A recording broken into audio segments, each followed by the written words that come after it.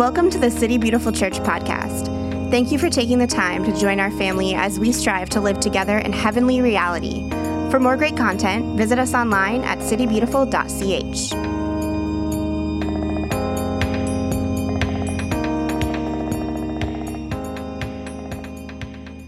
Hi, everyone. So this past Sunday, we had a review of our last year of 2019 and everything that the Lord has spoken over us and has shown us.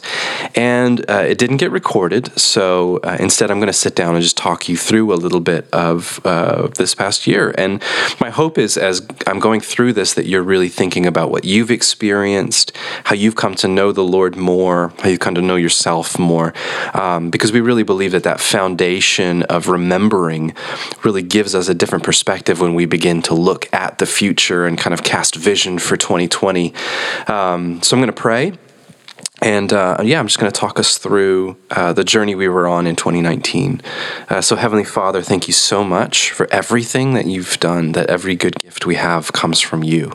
Lord, we never want to be a people that take that for granted, but rather we find ourselves taking these moments, kind of wrestling back from the busyness and the hustle and the bustle of the world, the time that we need to sit and to be still, to acknowledge you and your goodness and your constant presence to us, and to allow that to inform who we are and how we perceive time, how we perceive history, so that when we do come to you seeking guidance and vision for 2020, it's less from a place of anxiety and worry, but really remembering who you truly are as God with us. We pray all these things in the strong name of your Son, our Savior, Jesus Christ. Amen. So, over the past couple of years, we've gathered everything in our community around the values that we hold. In our lobby, we have these different icons that represent those 9 church values. And our 3 primary values really become a lens for everything that we do. And we'd like to communicate it like this, that by cultivating intimacy with Father God, we learn to inhabit our identity in Christ and discover our purpose as the Spirit-led church. So intimacy, identity, and purpose. And when we were really looking for vision for 2019, we really felt like the Lord was calling us to a year of focusing on intimacy.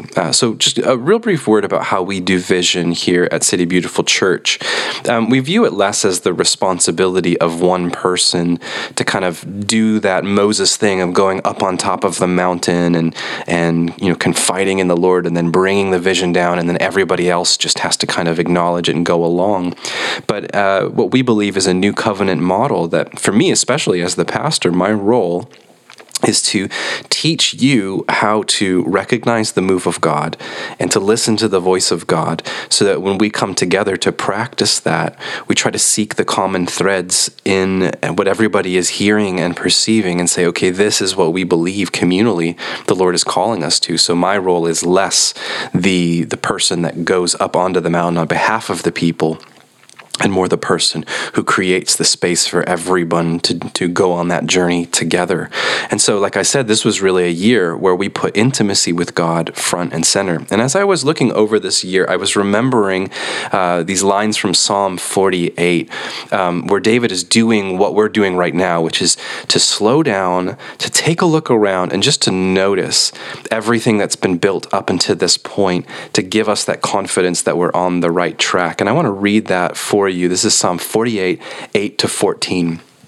And so the psalmist says this: "As we've heard, so we have seen, in the city of the Lord Almighty, in the city of our God, God makes her secure forever. Within your temple, O God, we meditate on your unfailing love. Like your name, O God, your praise reaches to the ends of the earth. Your right hand is filled with righteousness.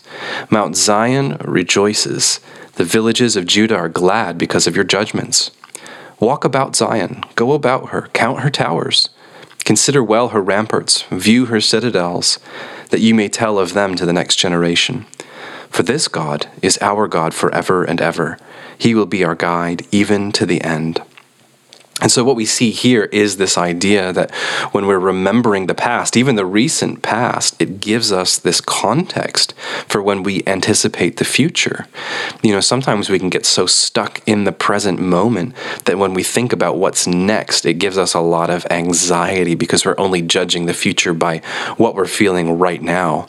But to take that time to remember, as the psalmist is saying, walk about the city, consider the ramparts. And I even remember a few years ago, as we were moving into our current space, that the entire community, we went to the roof of our building, and I read this psalm aloud, but made it about us, not just about Jerusalem or Zion, but it's about City Beautiful Church in Orlando. Are we looking around? Are we noticing what God has already built and established for us?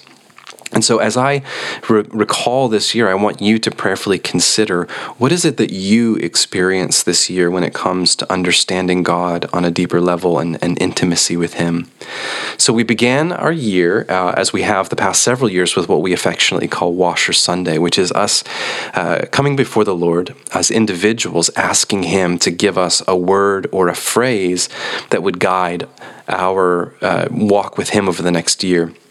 And this isn't so much of a resolution in the sense of I'm going to lose 30 pounds or I'm going to just read my Bible more, but it's really saying what's a kind of guiding light that can frame where the Lord wants to take me. And I think a lot of times when we move from resolution to vision, we're actually surprised and delighted by where the Lord leads us, that oftentimes the vision He gives us for individual lives, it may not unfold the way that we would have anticipated if we were the ones just writing the story, but we actually end up seeing that thing come true in ways that we couldn't possibly have imagined on our own. And I know that I've experienced that very much over the past couple years. And so it's always good for us to kind of start the year with that beckoning of the Lord to say, hey, where do you want to take me? What do you want to show me this year? So actually in January 12th, and 2 Sundays, we're going to be having that Sunday again. So for some of you, you might want to take the next couple weeks and just pray and process with the Lord, preparing yourself for Him to speak in that. You might want to come in with knowing what your word or phrase is, or maybe you're like me, where I really love to show up on that Sunday kind of with a blank slate and just see what He has to say. But it's regardless, it's such a special time in our community for just setting the tone for our individual journeys with God over the next year in 2020. The following Sunday, we shared our vision for the year.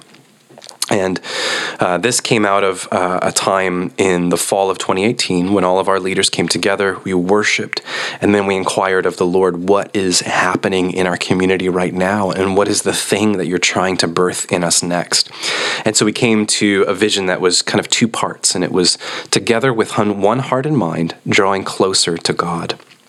And so we believe that it's not so much our tribal agreement of what all the rules and the boundaries and the behaviors are that keep us together as a church, but it's actually our common pursuit of the God that's revealed in Jesus.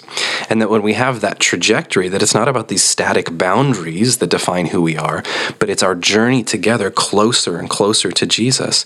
That what we find in that is that we are made of one heart and mind, not because of our agreement, but because we know where we're headed together. And so out of that vision, the Lord kind of gave us these 3 movements that were going to take us closer to God and were going to help us to become of one heart and mind. And so in February, we entered into the first of those series, which was learning the heartbeat of God. So before we talk about how God speaks, how we learn to listen, any of that, just answering that core question, what is God actually like? What is His heart for His creation, for humanity? What's His heart for us as individuals? And I remember preparing one of these messages thinking about this idea that God is love, which is kind of central to our theological understanding of what God is like, but sometimes we kind of almost give God a pass to say, well, God loves us because He has to, because it's in His character, or, God loves us, but maybe He doesn't really like us, and we're always looking for these qualifiers because love is such a big word.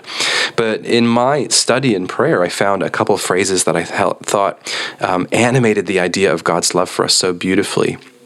And that was that God is tender-hearted toward those that he's especially fond of. And I think that for me, that just changed my perspective of God's love for me from being an impersonal obligation to being a deep fondness and specificity that God has when he gazes upon me as his beloved. So that was how we started that first series, Learning the Heartbeat of God. That took us through from Ash Wednesday to Lent, where we were kind of symbolically entering into that desert period where we learn reliance on God and really seeking his heart.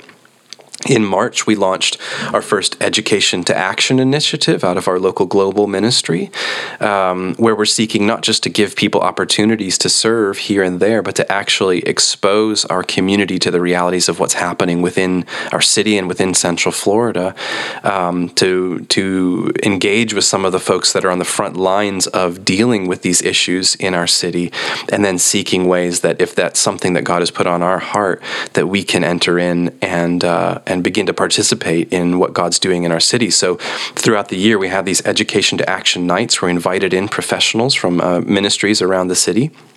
We talked about human trafficking. We talked about poverty and homelessness. We talked about addiction. And we talked about domestic violence, and it was amazing to hear the response from people who witnessed that, their eyes being open to, yes, the reality of what's going on in Central Florida, but deeper still, what is God already doing and what's he inviting us to participate in.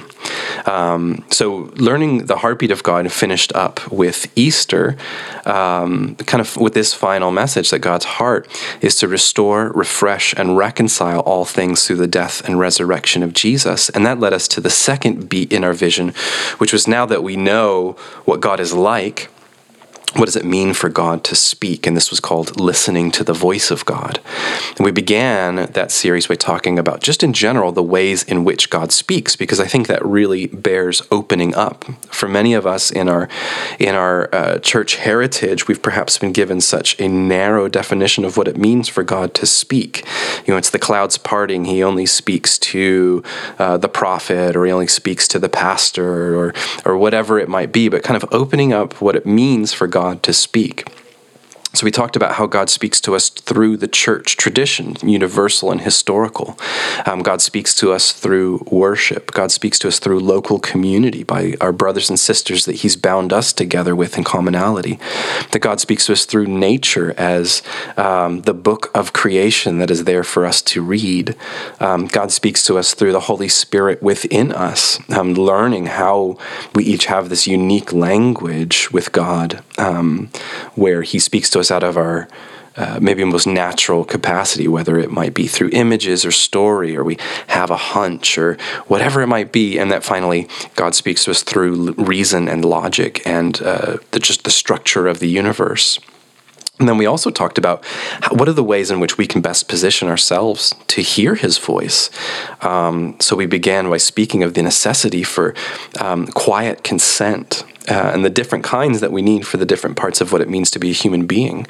That stillness is kind of the quiet consent of our bodies to slow down and be still and know God.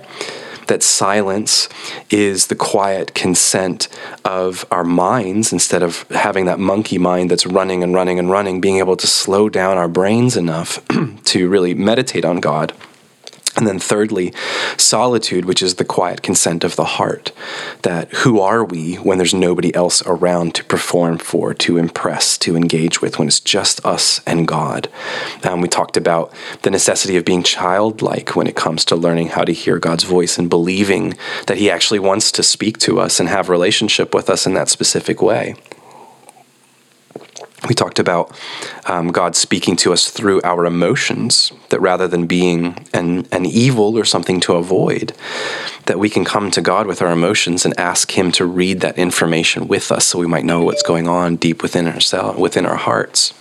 We talked about how knowing our personalities on a greater level helps us to hone in on the specific ways that God speaks to us, and developing that deep attentiveness and to the constant presence of the Holy Spirit within us. And so we finished that up by August, and that brought us into the third and final piece of that original vision that was cast in January, which was responding to the invitation of God. Which is to say, when we believe that God speaks, well, what do we do with what we hear? Because if we're honest, many of us are quite nervous with the idea of God speaking to us, because that means we might actually have to do something or change. But it really begs the question, can we trust that where God might lead us is far more beautiful than anywhere that we would lead ourselves? But it does require us giving up control of the narrative. And so in that series, Responding to the Invitation of God, we talked about how it's less about inviting God into our lives and our narrative, but recognizing, like Jacob did, surely God has been in this place this whole time, but I was the one that wasn't aware of it. We spoke of defining the word faith as allegiance, about devoting every part of who we are to following Jesus rather than just being some sense of passive trust that things will just work out.